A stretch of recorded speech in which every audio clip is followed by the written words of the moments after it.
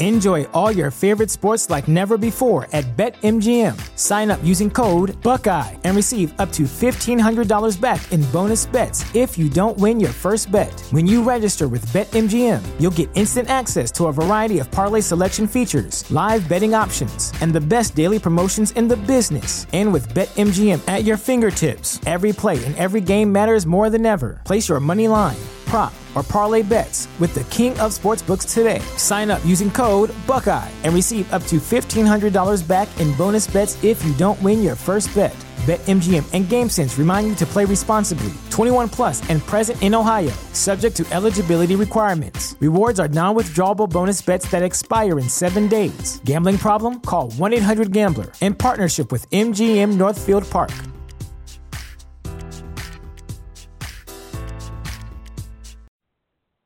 Hi, this is Filthy Monkey Man Tony DeBono, and I never listen to I Doll It with Dollemore. The following broadcast may contain free thinking and open-minded discussion, ideas, skepticism, and adult subject matter. Topics will be discussed using adult language, sometimes gratuitously. Get ready to move the conversation forward. This ain't your granddad's news and comment show.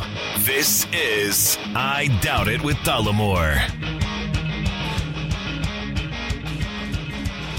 All right, welcome to the show. This is episode 168 of I Doubt It with Dollemore. I am your host, as always, Jesse Dollemore, and sitting across from me, angry at things we won't talk about, my lovely co-host, Brittany Page. I am here. And I'm not angry. You're not angry. No. You're bothered. You're uncomfortable because of where you sit. My nose is uncomfortable. Let's give everybody a little hint. Little hintski. Yeah. Well, before we get started, I would like to, once again, as I probably will until Thanksgiving, promote the fact that we are doing a Thanksgiving episode. A profanity-free, negativity-free episode on American Thanksgiving, which is November 26th. As part of the episode, I am taking submissions from the audience of things for which they are thankful. We've gotten a few. Some are funny, some are heartfelt. We're going to try to fit them all into one compilation that will be kind of uplifting like it was last year. If you would like to hear an example of last year, go to YouTube, the Dollemore YouTube channel, and you could listen to what we did last year to give you an idea. We really would like these. So 657-464-7609, or better yet, email a voice memo from your smartphone to idoubtit@dollemore.com. But do not wait. Get it done, because time is of the essence, and I am lazy, and I have to put this together. And production time, it's quite a bit, so I don't want to have to wait until the day before the Thanksgiving episode to compile all of the different submissions. Please help us out. The other thing, if you are a new listener to the show, or, for that matter, an old listener who hasn't done this for us, why don't you also use those same methods of communication, 657-464-7609, or email a voice memo from your smartphone to idoubtit@dollemore.com to send in an opening promo for the show. You say who you are, where you're from, and something about how you never listen to this stupid show. Anyway, that would be awesome and helpful. That was a long me running my mouth with no Brittany Page. Okay, well, it's because I'm still over here suffering, and You're not suffering. I'm suffering a little bit. What can I tell you? From a stink. That's another hint. Are you going to be peppering the audience with hints about the fact that you are acting like a complete wussy about the faint odor of poop because your seat is nearest the bathroom door? I'm not being a wussy, by the way. What is going on with the use of the word wussy? I don't know. I didn't say wuss. I said being a wuss. Oh, I thought you said wussy. No. Why would I say wussy? What am I? fucking first grade? I'm so confused. Why do I keep hearing things that aren't being said? Well, you're smelling things that aren't being smelled. No, I'm definitely smelling stuff that's there. And it's anyway, poop. listen, I want to talk about something that I find disturbing. We cut the cord for cable several months ago. Mm-hmm. We haven't had our cable provider. We have Sling TV, and we have Hulu and Netflix and whatever. And then we also bought a digital antenna. Anyway, when we watch Hulu, everyone should know, at least everyone in the United States should know, that California is in a record drought right now. Mm-hmm. Yeah. And there's a commercial running on Hulu for Shock Top beer. Yes. I think it probably liberally can be considered a beer. It's gross. I would never drink it. But anyway, isn't it the one with the orange in it? Well, it's supposed to have some. No, that's like Blue Moon. Oh. Blue Moon is at least drinkable. Okay. Shock Top is just. Is there something to do with an orange? Why am I thinking of an orange? It does have an orange on the label. Okay. But Shock Top kind of tastes like what the bathroom smells like right now. So you're admitting there's a poop smell in the air? No, what you think the bathroom smells like all right now. Right. So anyway, they're running this commercial on Hulu, and I'm no advertiser, but I think I understand what would be good advertising. Yeah, because you are a person after all. Well, I'm a person, but I've also been in sales and marketing for many years in my prior life. Mm-hmm. And this just doesn't seem like good advertising. As a beer brewed in California, Shock Top knows there are easier ways to save water. Go to shockthedrought.com to learn smarter water-saving ideas. So what you heard there was a gentleman running along the beach with a headband on. Uh-huh. And he gets down as if to tie his shoe. He takes off the headband. Oh, God. And he squeezes the sweat into a container. He wrings his headband. Yeah, and then drinks it. Stop. Thus saving water. So what I want to ask the advertising company in charge of this is what fucking bright idea they had. Who thought that the sight, because this is a video, the sight of someone drinking, wringing out their flop sweat into a container and drinking it while Shock Top beer label and logo is on the screen. Why would they want to associate their beer with the taste of rancid sweat? It seems like a backfiring bullshit. I'm not a giant fan of Shock Top in the first place, if I haven't made that evident. But I certainly wouldn't be after watching someone associate their brand, their label, their logo with the taste of terrible sweat. Yeah, the commercial makes me gag. Right. I mean, it's horrific to watch. So I don't know what they were thinking. It's on all the time. I see it every time I watch Hulu as well. So they have it everywhere. They are throwing it in our faces.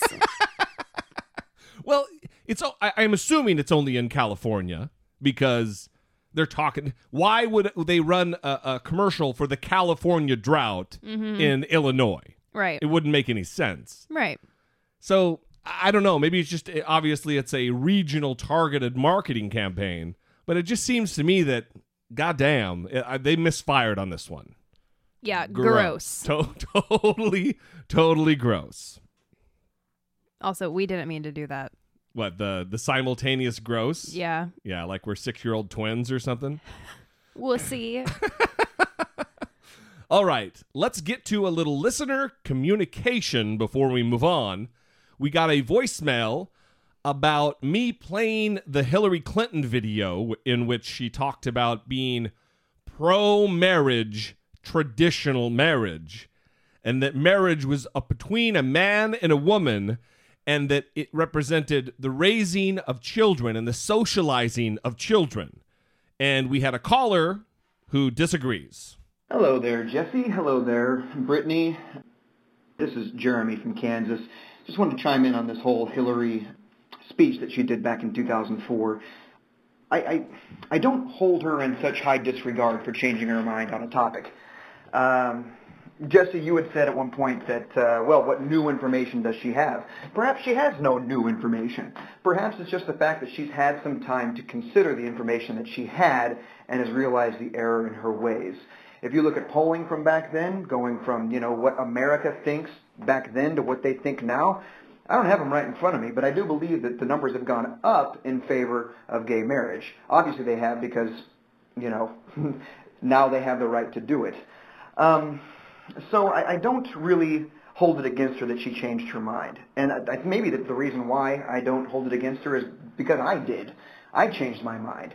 I used to think that. And there hasn't been any new information. I was a theater guy. I was surrounded by gay friends. And for some reason, I still thought, well, marriage, it's always been one man and one woman. I mean, I think that's the way our forefathers and blah, blah, blah. I didn't have a good reason.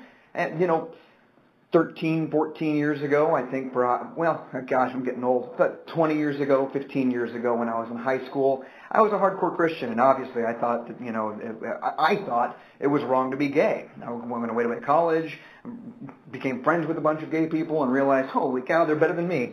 But I don't know. I changed my mind. I think she changed her mind. I don't think it's a big issue to change your mind. Okay, perhaps back in 2004 when she made the speech, it was political, and if that's the case, I don't like it. But everybody does that. Every politician that's worth a damn, unfortunately, has made a political decision like that. Now she's come to her senses, and she's on the right side, I think. And I guarantee she's not going to be for repealing it. So, I don't know. As a Democrat, I don't think it's that big of a deal. I don't think it's an issue, in my opinion, that bears any debate for certain. I mean, yeah, she said something like that back then. But if you look back at, even slavery, a lot of people like to compare the rights of our homosexual friends to slavery, just the way they were treated, the way the laws were passed and everything. I would have to think that there were certain senators, within a 10-year span back then who, came to their senses and said, you know what, these are people too, I mean, a 10-year period is a pretty good length of time. So, I don't know. I just appreciate you guys giving us the opportunity to move the conversation forward. That's all I got. Bye. If I could turn this damn thing off. Bye.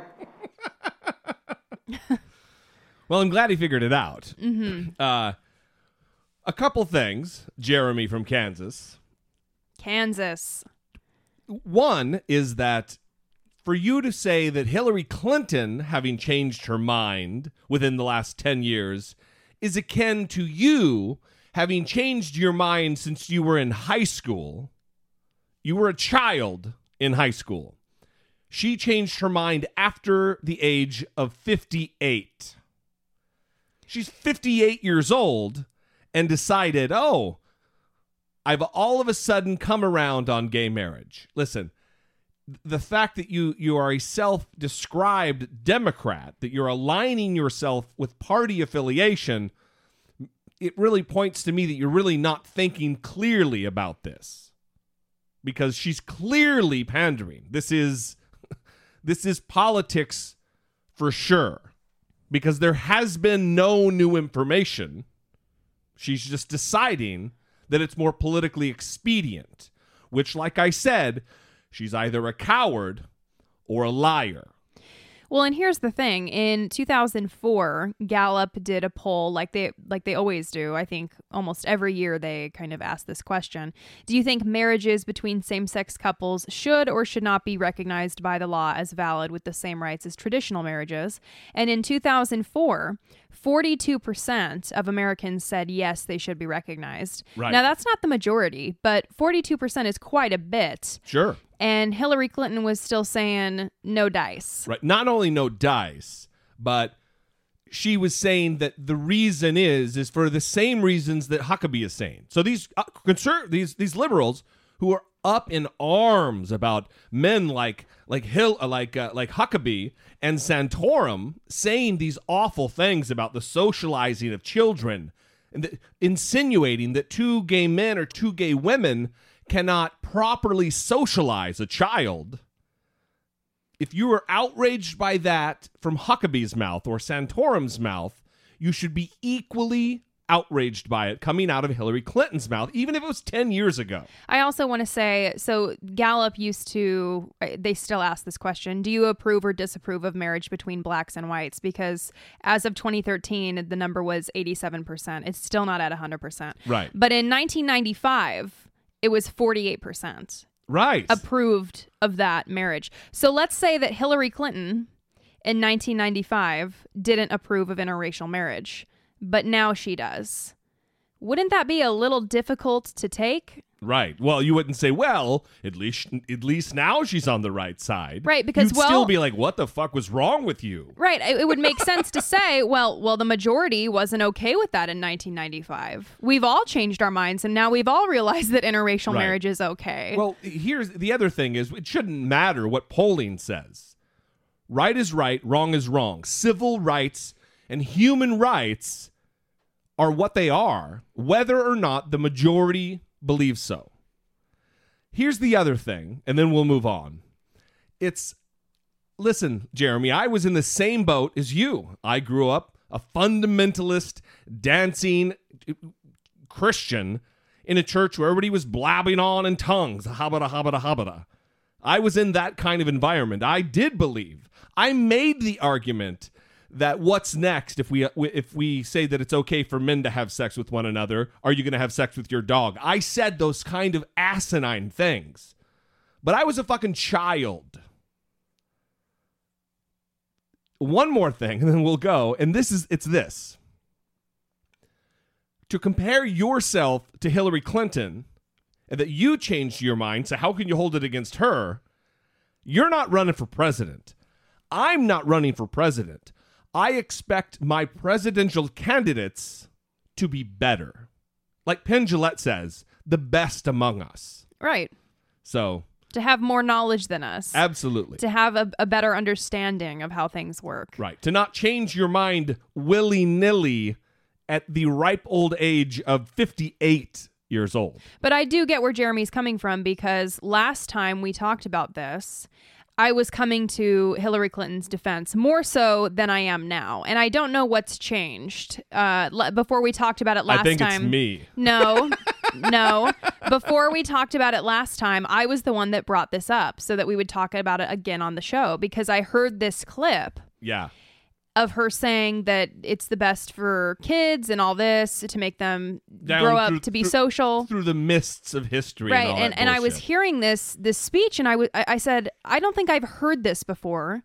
This is very disturbing, and so we talked about it on the show. So something was different about me hearing it that time. Yeah, I don't know. And I was clinging to, well, I'm going to defend her because, she's on the left and she has to be, she's doing the right thing now. It's okay.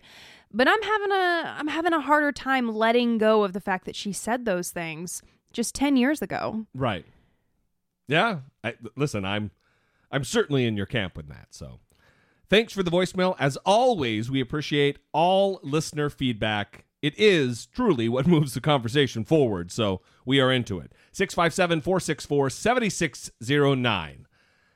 The other piece of communication we got from a listener this week was via email. Hey guys, I'm writing this with show number 167 paused, so I apologize if you later say something to invalidate this. Spoiler, we did not. You mentioned Larry Lessig getting 1% in the polls in Iowa, but you didn't seem to be very familiar with who he is or what he stands for. I recommend that you change that quickly. Not because he's likely to win, he isn't, but because his platform is unique and important. It's about changing the conversation. The core of his campaign is that there is no moving forward on any issue, regardless of your political leanings, without fixing campaign finance.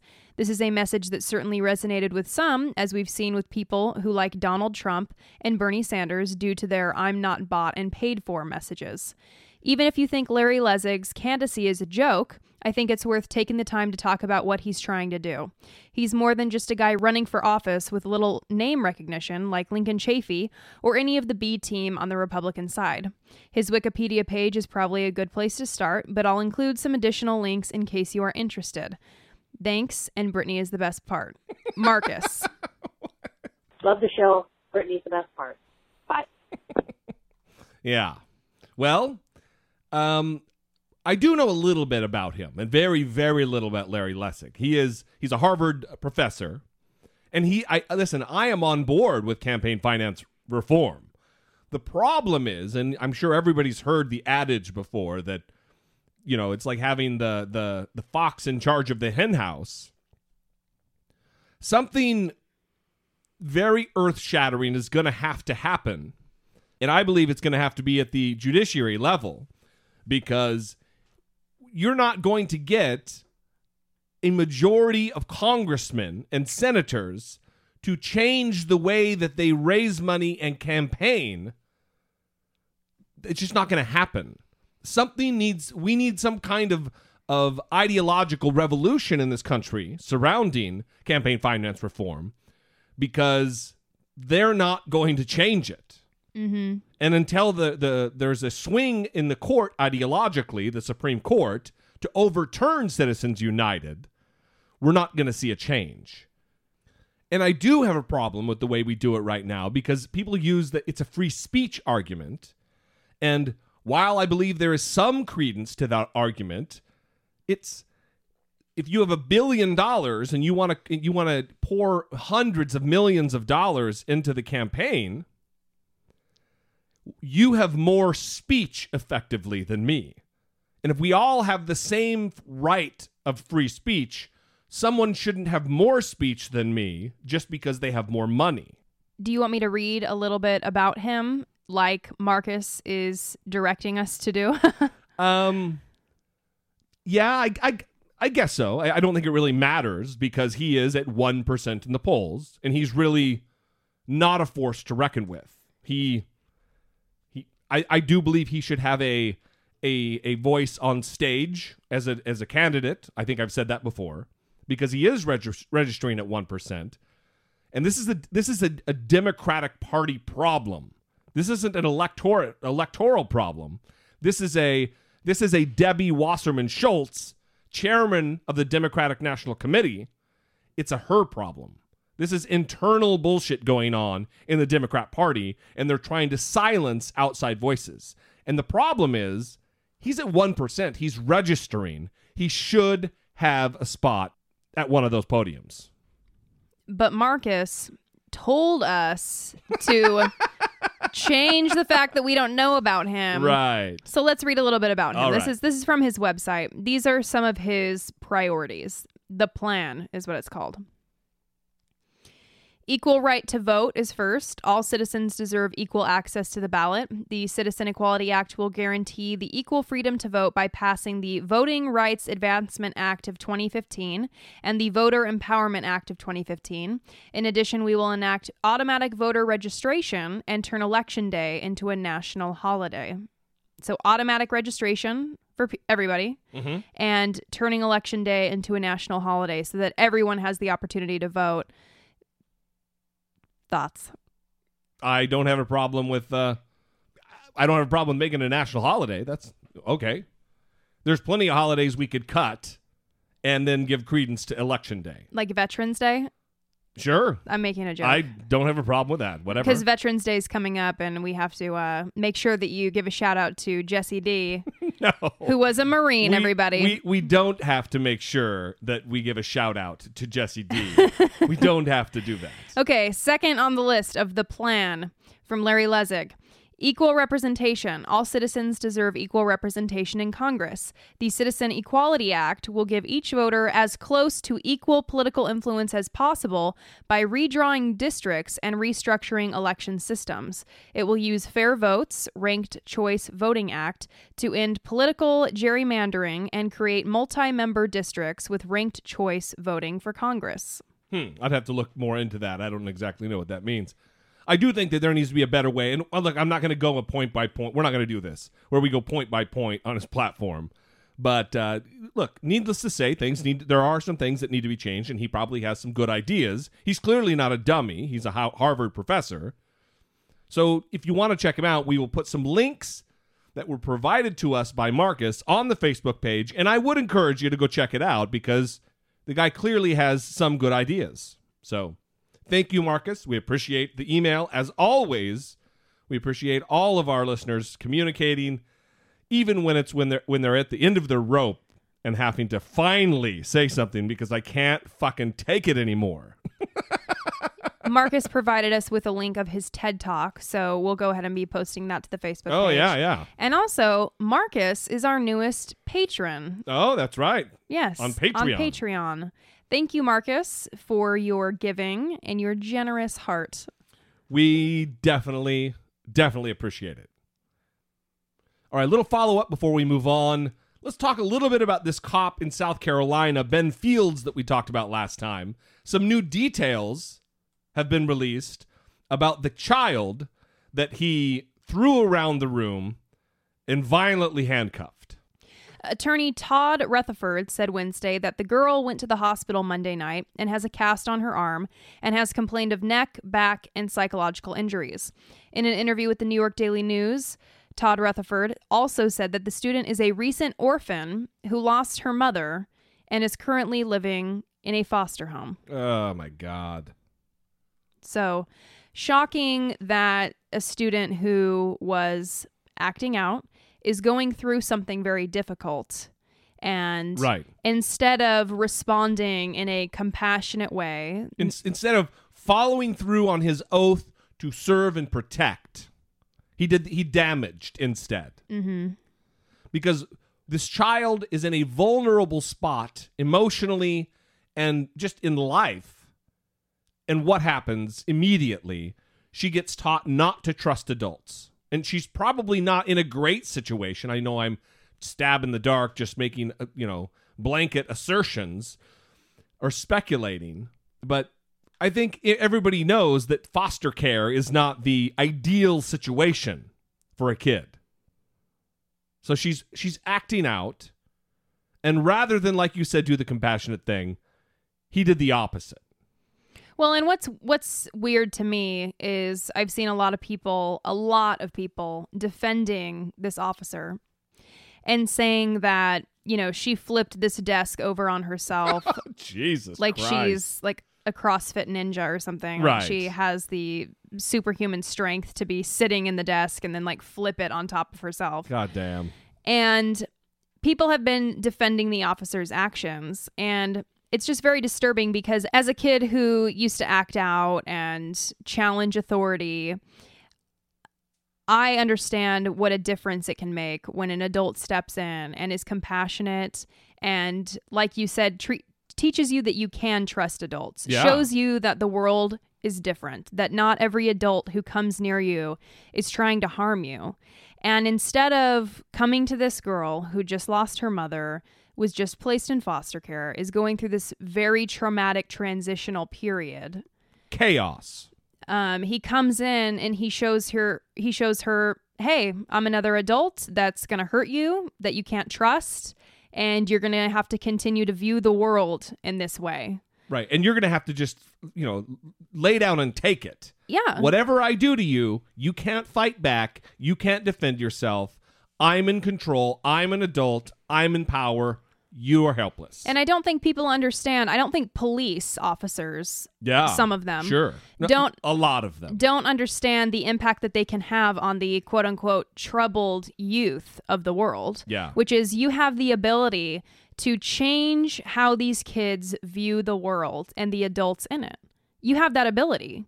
And every time you choose to behave in a violent way like this against a non-violent teenager, you're showing them that they can't trust people, that they need to act in the world in a certain way. And it's not good. Right. Yeah.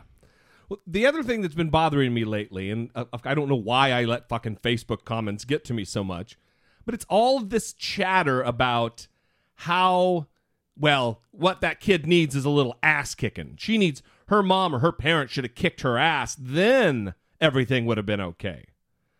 And I was talking to Brett number 1 about this, And he reminded me of a comedy bit that Louis C.K. did on the very subject of hitting children and how fucking illogical it is that they're the only ones it's okay to hit. I really think it's crazy that we hit our kids. It really is. Here's the crazy part about it. Kids are the only people in the world that you're allowed to hit. Do you realize that? They're the most vulnerable and they're the most destroyed by being hit, but it's totally okay to hit them. And they're the only ones. If you hit a dog, they fucking will put you in jail for that shit. You can't hit a person unless you can prove that they were trying to kill you. But a little tiny person with a head this big who trusts you implicitly, fuck them. Who gives a shit? Let's all hit them. Hey, your people want you to hit your kid. If your kid's making noise about hit him. Hit him.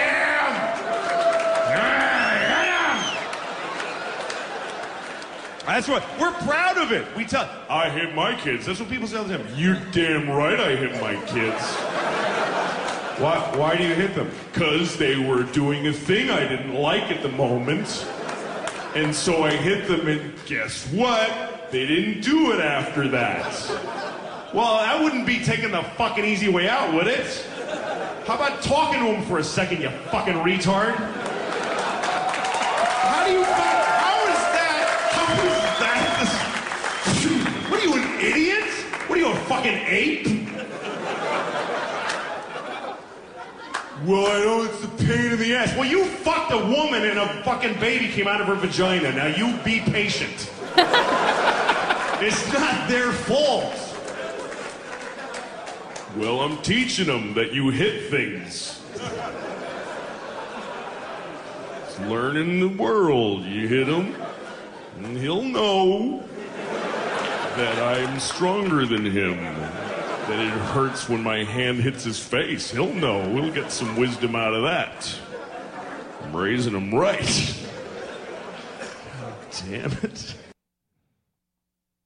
He's right. He's always right about everything. Right. It's a weird impulse. The same thing happened when we discussed Adrian Peterson whipping his kid. And everybody, even Adrian Peterson came out, my dad hit me. And look. And you turned into a guy who beats the shit out of your 4-year-old son. Well, it's also that meme that you see all the time where it says, my parents taught me about self-respect with a little thing I like to call spanking or the paddle or something. Yeah. Like they paddled my ass and now I respect adults or something. Really? That's right. That's what made you respect adults? Because there's plenty of people that didn't have their ass beat when they were kids, and they respect adults. Absolutely. So I don't think that that's what was motivating you. So there's two sides to this. One is this compulsion that people have to justify hitting children, innocent, not developed fully children. And then the other side of this is obviously the cop who didn't do his job. And by evidence that he didn't do his job is the fact that they fucking fired him. His own police department, with union representation, shit-canned him because he didn't do the right thing.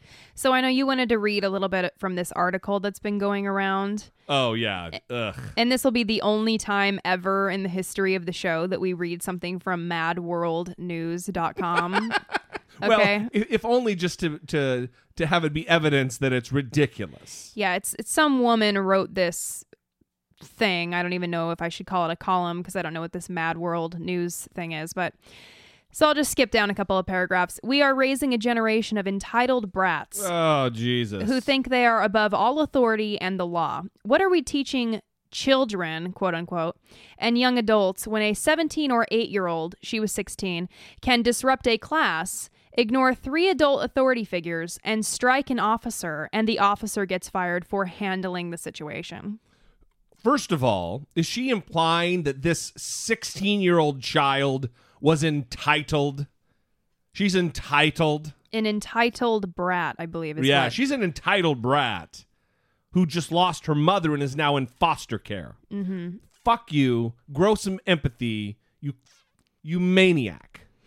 She continues, if you are applauding the termination of Officer Fields and defending that brat, go ahead and pat yourself on the back. It's this mindset that's breeding disrespectful punks and causing them to get shot. Stop making kids... Can you hear me? Yes. That's me patting myself on the back. We got that. Stop making kids think they're above the law and authority. You're not doing them or society any favors. How about we try to teach cops that they're not above the law? And they're not the ultimate authority. How about that? You know, this is something we talk about all the time because I don't think I've ever seen a police car use their signal when making a lane change. Yeah, it's pretty rare. I have never seen that. I'm not kidding. I've never seen that happen. In California especially, it's terrible here. And on the freeway, the cops drive the craziest. Yeah. It's not the most recklessly. Yeah, it's not the regular people. It is the police that terrify me sometimes, weaving in and out of lanes, not using the signal, going like 90 miles an hour. Yeah, no good. Do you want me to read more? Let's do. And before anyone says, what if this was your daughter? I'd like to think my kid wouldn't disrupt the class, ignore 3 authority figures, and strike a police officer. If she did, she should expect a similar reaction, and even worse when mama gets a hold of her. Don't act like a badass if you're nothing more than a quote-unquote child. What's with the quote-unquote child? Because all these people that are defending the cop are trying to make her out to be an adult. I've seen many people say she's 18 years old. She's 16, barely. And in this article, she says a 17 or 18-year-old. So she's trying to move it closer into the adult range. Facts don't matter to these people. It's alarming. Well, again, it's going to be even worse when mama gets a hold of her. I don't like this language. I don't like this threat of, if my child's misbehaving, I'm going to beat them. Right. This is a very disturbing way to talk. How do I teach my child to not hit someone? Oh, I know. I'll hit them. Right. And you know what? I can guarantee that this whole, if it was my daughter, I'd like to think she wouldn't be doing this. If this was your daughter on this tape, and you saw a cop doing this to your kid, you would become unhinged and want to murder that cop. It's not going to matter what your kid did when someone is throwing your child across the room. Flipping them out of their desk and harming them. I mean, at least I would hope it wouldn't matter, but who knows? But when you get told me a mama, maniac. And a steamed blogger at Mad World News. Well, should we give her name so that she has a little bit of... Yeah, sure. Christy Lee Parker. Christy with a Y. Christy, Christy. Lee Parker. Lee Parker. All right, well, there you go. Let's move on. Support for I Doubt It with Dollemore comes from generous, engaged, intelligent, and good-looking listeners like yourself by way of Patreon. You can contribute per episode, as much or as little as you'd like, comforted by the knowledge that you're within your budget and helping move the conversation forward, one podcast at a time. If you too would like to become a supporter, please visit patreon.com/I Doubt It with Dollemore.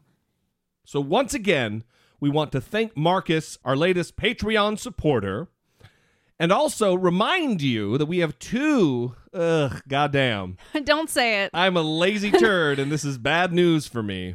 We have 2 debates coming up very, very soon. We have the Republican debate, the 4th Republican debate coming up on the 10th of October. Mm-hmm. I'm sorry, the 10th of November. Mm-hmm. It's November now. Yeah, it is November. And then on the 14th, only 4 days later, we have the 2nd Democratic debate. So that is right, everybody. That's going to be 4 episodes in 1 week. Yes. And these 2 debates are going to be Patreon only. Yes. So if you too would like to get in on the action and have access to those as soon as they're released, go to patreon.com/I Doubt It with Dollemore and listen for only like a quarter an episode. That's $2 a month. That's like a third of a cup of coffee at Starbucks. Aren't they like $12 now? Aren't they $8 or $10 now per cup? Yeah, something like that.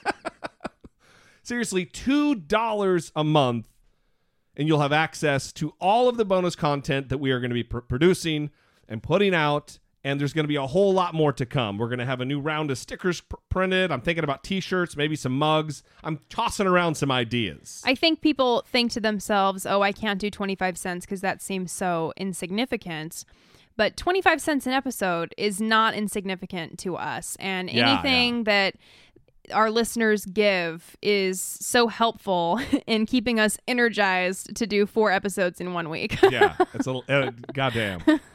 So then the other thing is, I am going to drop. I have the sticker reward at like the $1 level, and that's fucking dumb. I haphazardly put the page together when I organized the Patreon thing, and I'm going to lower that down to the 25-50 cent level. So, and if you are a 25 to 50 cent supporter, email idoubtit@dollemore.com, and I will email your address or update your information in Patreon, and we will get those stickers out because they're awesome, and we like the free advertising and interacting with our listeners. Well, we like also when we send out the stickers, we like to see where you put them, and we've had people send in pictures on either Twitter or Facebook and show us where they put the stickers, and it's always fun to see. On like hard hats, their work hard hats and coffee mugs and briefcases. On the back of their personal golf cart as a bumper sticker. It's good. Yeah. All right. Well, we love you. We appreciate you. Help us out and join us moving the conversation forward on these debate episodes.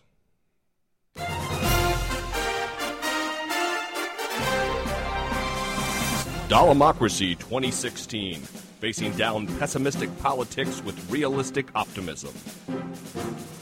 All right. A lot going on this week. Senator Fred Thompson is dead at age 73. I have some sad news to bring you this Sunday evening. Former U.S. Senator and Republican presidential candidate, also actor, Fred Thompson, has passed away. You know that face, you know that smile very well. According to a statement from his family, he died today after a battle with lymphoma. His family said it is with a heavy heart and a deep sense of grief that we share the passing of our brother, husband, father, and grandfather who died peacefully in Nashville, surrounded by his family. He enjoyed a hearty laugh, a strong handshake, a good cigar, and a healthy dose of humility. Fred was the same man on the floor of the Senate, the movie studio, or the town square of Lawrenceburg, his home.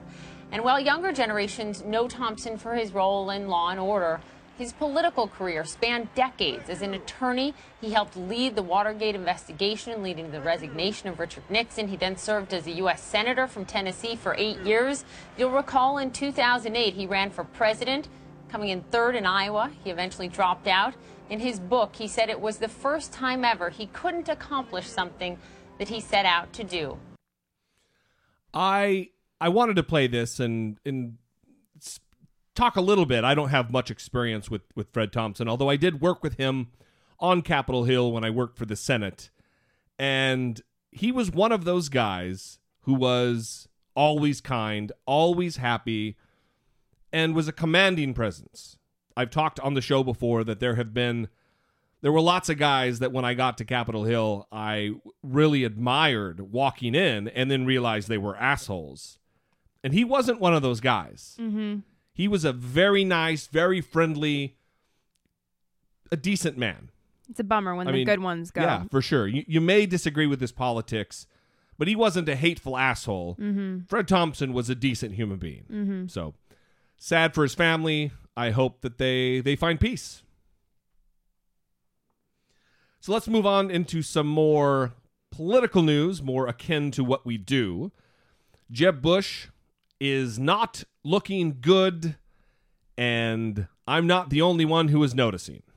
It's been a really tough week for Jeb Bush. Marco Rubio, I think even he admits now, got the better of him in the debate this past week. On Friday, we learned that a very prominent billionaire who can raise a lot of money went and backed Marco Rubio. I spoke with Bush right after the CNBC debate. Here's what he said. A friend of mine, Anna Navarro, just said on our air that she's feeling glum tonight. because of the performance that you had and the performance that Marco. How do you, President of the United States. How do you win them back? I'm running for President of the United States. I'm running with heart. I'm not a performer. If they're looking for an entertainer-in-chief, I'm probably not the guy. This is yikes. This is the second time he said something like this. And it shows that he's been knocked off kilter. He's not in good headspace. This is the second time I've heard him say something similar to this, like, well, then if you want a guy like that, then don't vote for me because I'm going to be hubba-duh. Or this, I'm not the performer-in-chief. I'm going to be the commander-in-chief. Mm-hmm. Why don't you calm it down there, dickhole? Angry guy. Is that the persona you want right now? He does seem a bit hostile. Yeah. Quite often. I mean, she's asking an earnest question, and he's just, it's a flippant dickhead thing to say back. I don't know. I think his days may be numbered. I don't know if he's going to be able to maintain enough support to get through to a point where the Carsons and the Trumps fall away and they drop out of the race. Well, here's the thing. I mean, you kind of do need to be entertaining. You need to be likable. This is a popularity contest. You need to be likable to the masses. You need to be likable for the fact that, yeah, I like that guy. I'll vote for him. Yes. And I like his policies. Yes. But you're not going to vote for it like, ugh, that guy's a real asshole, but I really agree with his policies. I'll vote for him. That doesn't happen. You're a politician. You're a public figure.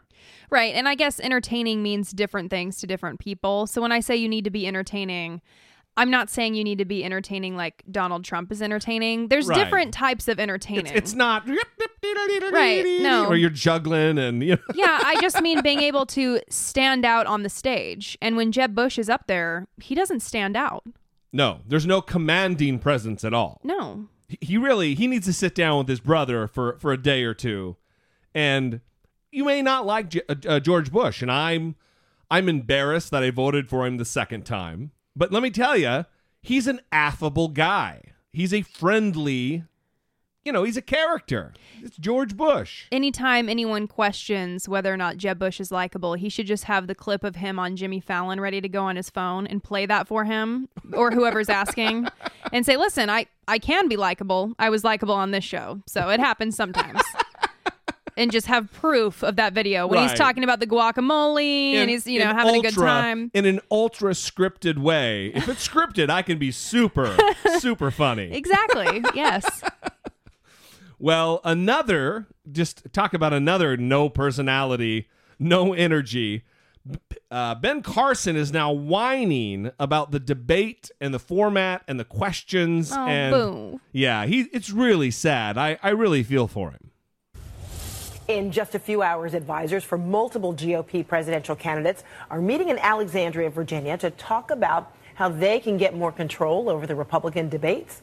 This after several candidates have been publicly complaining about last Wednesday's debate on CNBC. Ben Carson has been one of the most vocal candidates pushing for change. I would like to see, tighter guidelines in terms of people when they respond to questions. Some people just pretty much ignore what the time constraints are. Others are very careful to stay within them. And I think that creates inequality. We should have moderators who are interested in disseminating the information about the candidates as opposed to, gotcha, you did this and, well, you defend yourself on that. So he's being whiny. I don't know what the gotcha. I don't know what that was all about. But listen, defend yourself and what you think about this is a valid question. If you've done something stupid, if you've done something or said something questionable, that is a format with a wide-ranging audience, because not everybody is a Fox News or a CNN junkie and watches this constantly and sees all of the things that you say. Most people, especially, these debates have been getting crazy ratings. So you're reaching an audience that you normally wouldn't. And I think that these moderators have a responsibility to ask those tough questions. So a lot of America who normally wouldn't get to see your answer or your non-answer, as it usually is. Right. Well, and Ben Carson is apparently saying that there's a time and place to be asked challenging questions, but that the primary debate process should be a place where you highlight the differences in philosophy in the crowded field. Does he say when the time is to ask the tough questions? Or just says, when it's too late to do anything different. There's a time and place for that, but not a debate when everyone's watching. Yeah. Well, let's do that as another time. Yeah. Apparently that's how he feels. But, John Kasich said that he believed the questions were fair and he didn't have a problem with the debate. Right. So. Well, he also performed well. Let's be fair about our analysis. Marco Rubio, there was a time in the debate when they asked the question about, do you think he has the moral? The question I had a problem with was the question he asked of Huckabee, do you think Trump has the moral authority, blah, blah, blah, to lead? And you could hear and you could see Rubio say, are you kidding me? Like, he wasn't happy with that question. But overall, they did a good job. Well, on The View recently, which is an all-female chat show, they were talking about Carly Fiorina and her performance at the debate. Fiorina had the most speaking time, then followed by Rubio, Kasich, Trump. But one thing she said, that's the beauty of it. What did she say? You know what Carly said, which really made me laugh? 3 pages. 3 pages. 3 pages. She kicked off, I don't know what's happening, she kicked off her thing saying, people tell me that I didn't smile enough during the last debate. She looked demented. I mean, she did not, her mouth did not downturn one time. She was like, Halloween mask. I love that. A smiling Fiorina. Can you imagine? I think demented is a strong word, but it looked like she'd been practicing that for a long time. And she did get some affirmation from Trump. She means demented. I think as a comic, I have to stand up for the words we use. First of all, how in the fuck does anybody watch that show? I mean, seriously, they talk over one another. It's terrible. It's a lot of people on one stage trying to get their... They're all in the same room. Yes. They can see the other one's talking. Yeah, they can pick up on the body language and they should be able to understand when one person wants to talk. Yes. I don't know. Well, listen, not just the fact that they are running a terrible program over there, but they're attacking Carly Fiorina because of the way she looks. Right, her appearance. The same program that took Donald Trump to task for attacking the same woman that they're now attacking. For her appearance. Well, we're not the only ones who are bothered by this. And to celebrate this other person who took issue with this, we're going to have a little taking care of biz.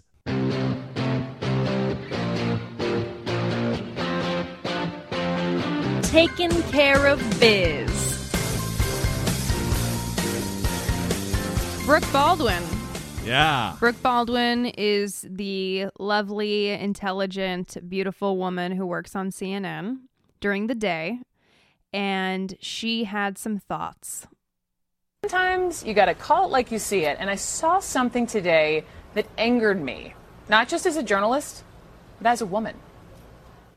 Fiorina had the most speaking time, then followed by Rubio, Kasich, Trump. But one thing she said, that's the beauty of it. What did she say? You know what Carly said, which really made me laugh? 3 pages. 3 pages. 3 pages. She kicked off, I don't know what's happening, she kicked off her thing saying, people tell me that I didn't smile enough during the last debate. She looked demented. I mean, she did not, her mouth did not downturn one time. She was like, Halloween mask. I love that. A smiling Fiorina. Can you imagine? I think demented is a strong word, but it looked like she'd been practicing that for a long time. And she did get some affirmation from Trump. She means demented. I think as a comic, I have to stand up for the words we use.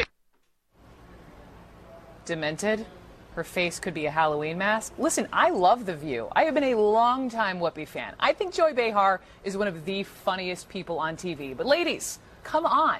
Double standard much? First, people jump on Trump for his comments in Rolling Stone about Fiorina's face. He followed up at the debate saying she was beautiful, which, by the way, a lot of ladies didn't like either. Why do we have to talk about her looks? Because she's a woman? all this yapping about women and appearance, and then The View today.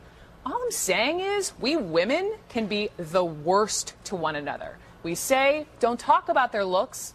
Look what happens. I know these ladies on The View get called out too, so do I. I get it. This is part of the job that we all signed up for, but still, we can do better than that.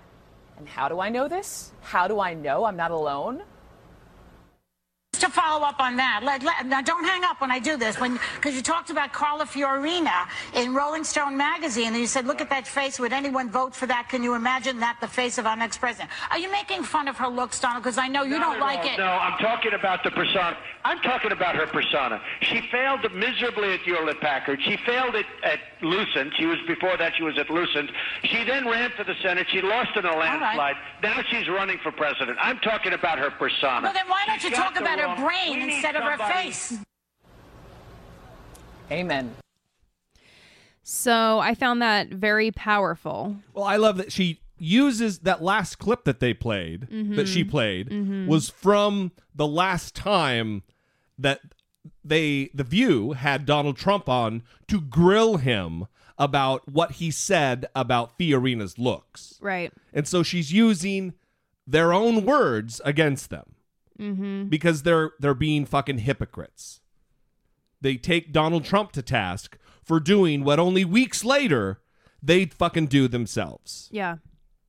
It's very disturbing, and I think that the women on The View, you know, like Brooke said, all these people that are in the public eye, they have a lot of S-talk that gets directed at them. Sure, yeah. Especially about their looks. I mean, any woman who's on TV, even Brooke Baldwin, I see comments on her Facebook page, and, you know, men will comment these things saying, oh, hey, Brooke, not looking too good today. Right. Well, it's not just men, though.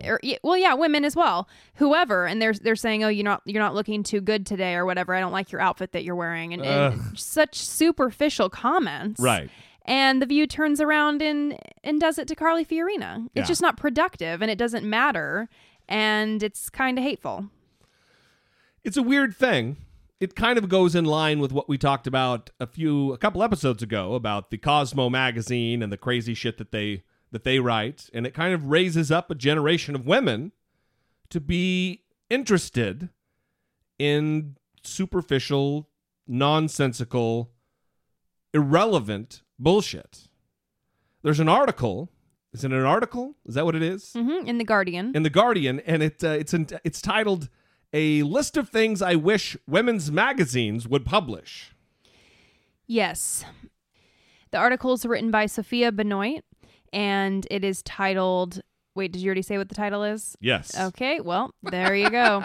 So I'm not going to read the whole thing because it's pretty long, but I'm going to read some bits from it that I found particularly funny. Yeah, a list of things I wish women's magazines would publish. And if you haven't read a lot of women's magazines, you might be out of the loop on a couple of these, but hopefully it'll be easy for you to just understand what's happening. Okay. Well, listen, if you ever stood in line at a grocery store, you've seen some of these stupid headlines. Go ahead. No one gives a damn if you have a signature cocktail at your party. Literally no one. Buy 7 more bottles of wine and don't worry about it. That is good advice. Yeah, I thought it was funny because there are these weird articles where it's like, take this quiz and discover your signature drink or whatever. Take this quiz.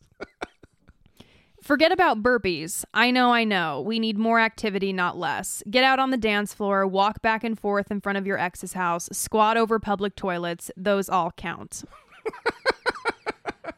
You must get a lot of workouts in, squatting and hovering, since you're a germaphobe. Yeah. A story about a celebrity that doesn't have a stunning millionaire woman telling us to love ourselves. I know Cameron Diaz wants me to embrace my body. She wrote a whole book about it, for heaven's sakes. But she also married a man from Good Charlotte who now has a skull tattoo. I don't really feel like she's the authority on self-love. Or you could insert Gwyneth Paltrow, or you could insert any other celebrity who has now a blog about self-love and self-worth and selling you $800 diaper bags. Mm-hmm. No more easy hairstyle ideas. Look, we are all trying to figure out how not to look like our hair is just a pile of garbage that got caught in a salad spinner. But vague 4-step directions that apparently lead to a messy fishtail braid are not the answer. Everyone's hair is too different anyway. And I really love this because it's for someone who can't do their hair all fancy, you know, I like never practice that. There's these articles where it's like, learn how to do this in like 3 steps. And no one can do that unless they've been trained to do it. You can't just read this and do it. Right.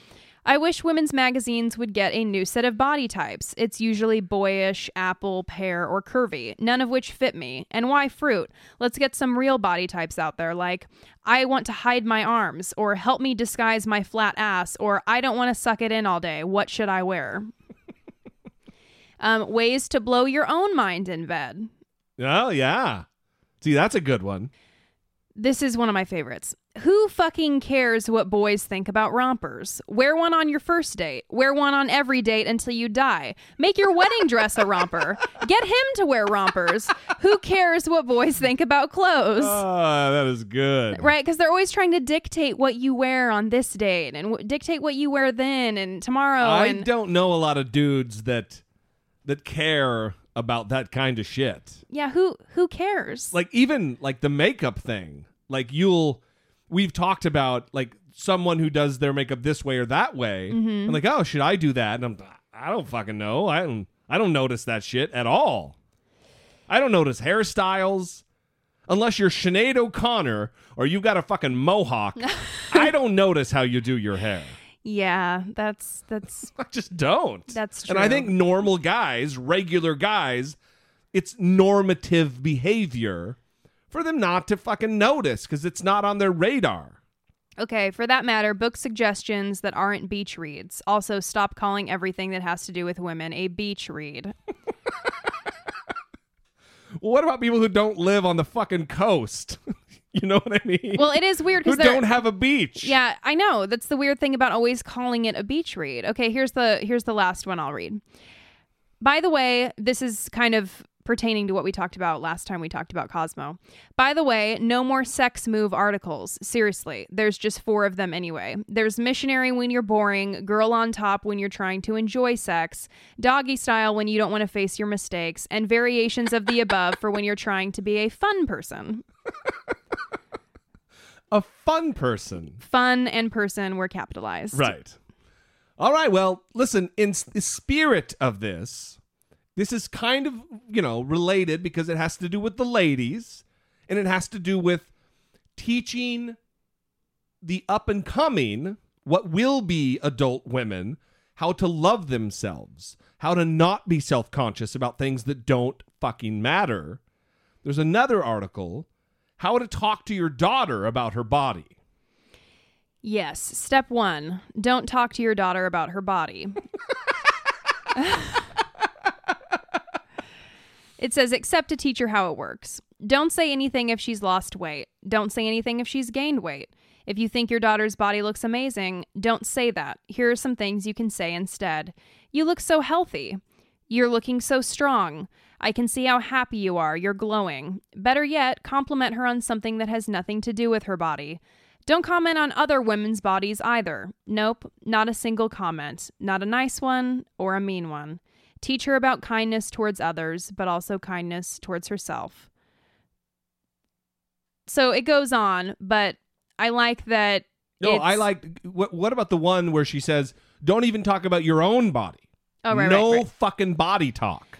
Don't you dare talk about how much you hate your body in front of your daughter, or talk about your new diet. In fact, don't go on a diet in front of your daughter. Buy healthy food, cook healthy meals, but don't say, I'm not eating carbs right now.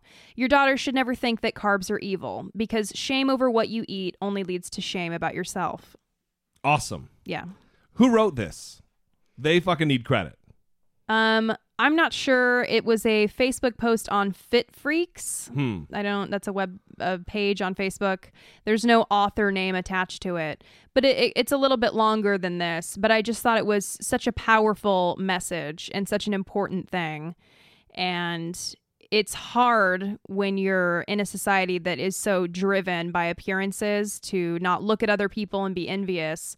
But as a way of influencing younger generations to have a more healthy attitude toward their bodies. Yeah. I think that this is really important. So, I do too.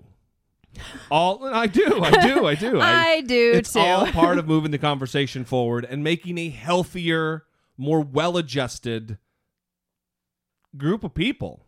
Love yourself because you're worth it. You're fine just the way you are. Goddamn. You know, I'm an overweight guy. I really could stand to lose a few pounds. But you know what? I don't fucking care. I'm a happy guy. I have friends who love me. I have things that make me worth more than my few extra pounds hanging around my stomach. Plus, food's real good. And food is real good. I love some snacks. Oh, yeah. And some sweet treats. Real good. All right.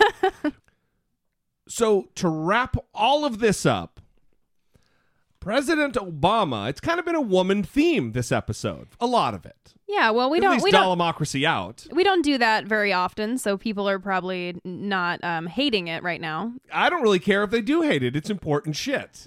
And they should join us in being appreciative and aware of important shit. Obama gave a speech because the women's national soccer team, correct me if I'm wrong on that, because I don't fucking care about soccer at all. So it's not that I don't care about women's soccer. It's I don't care about soccer, any soccer. Who were they? Yeah, the World Cup winning U.S. women's national soccer team was honored at the White House. And he gave a speech that I'm sure he's going to be criticized by conservatives for using, that's not presidential language. But here's what he said. This team taught all America's children that playing like a girl means you're a badass. And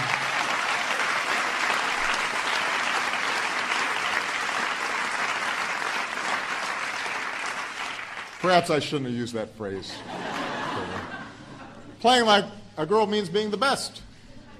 It means drawing the largest TV audience for a soccer match, men or women's, in American history. It means wearing our nation's crest on your jersey, taking yourself and your country to the top of the world. That's what American women do. That's what American girls do. That's why we celebrate this team. They've done it with class. They've done it with the right way. They've done it with excitement. They've done it with style. We are very, very proud of them. So once again, on behalf of all Americans, congratulations. We couldn't be prouder of you. Let's go bring home the gold in Rio. Thank you. So I just get a giant smile on my face after he says badass. Yeah. And it just is so normal. Let me tell you something. I have not been a fan of Obama for about 6 or 7 years. But lame duck Obama, I'm coming around on him. He, I think, is a genuine guy. I've always thought he was genuine. But he's this guy who's throwing caution to the wind and just fucking being. I like. It's good. It's refreshing. Yeah, well, it's just weird that people would criticize him for talking like this when, I'm sorry, is everyone who's criticizing him saying that they've never used the phrase badass? Well, relax. Everybody who would be criticizing him isn't the president of the United States. It's a valid criticism. I'm not saying it's completely unwarranted, but it doesn't bother me. I think, it's valid. It's okay. I don't think they're just attacking him. Some of them probably. I don't think it's valid. Well, somebody's got to be right and somebody's got to be wrong. So sorry about that, Brittany. Oh, how dare you? How dare you, sir? All right. Well, listen, I'm glad he's standing up, boldly proclaiming that it's okay to play soccer like a girl and be athletic like a girl, because that just means you're doing it right. Mm-hmm. You're fucking winning. You're a champion. It's awesome. More politicians need to talk like that. More politicians need to be heard by young kids talking about how you are awesome. You are a champion. And not just to the boys. It's important. We need to raise up winners. Girls and boys alike. All right.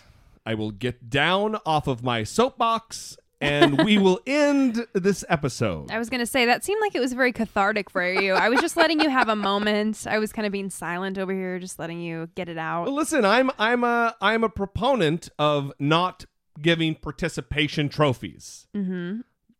If you lose, you lose. You need to take your lumps and have it motivate you to try harder next time to win the fucking trophy. That's for boys, that's for girls, that's for all of our children. We need to raise champions. All right.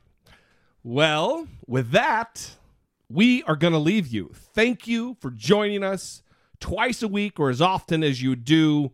We appreciate you very, very much. A little reminder before we go, Thanksgiving episode, we want your submissions for what you're thankful for. 657-464-7609, or better yet, because the audio is better, email us a voice memo from your smartphone to idoubtit@dollemore.com. You can also send in your promo submissions where you say who you are, where you're from, and how you never listen to I Doubt It with Dollemore. We love you. We appreciate every single one of you. And until next time, for Brittany Page, I am Jesse Dollemore, and this has been I Doubt It. That you are acting like a complete wussy.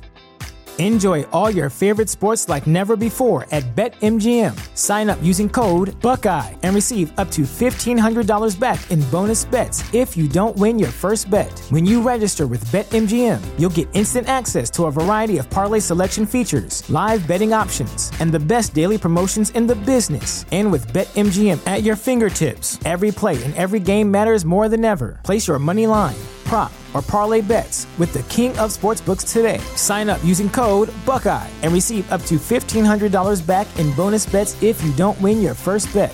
BetMGM and GameSense remind you to play responsibly. 21 plus and present in Ohio, subject to eligibility requirements. Rewards are non-withdrawable bonus bets that expire in 7 days. Gambling problem? Call 1-800-GAMBLER in partnership with MGM Northfield Park.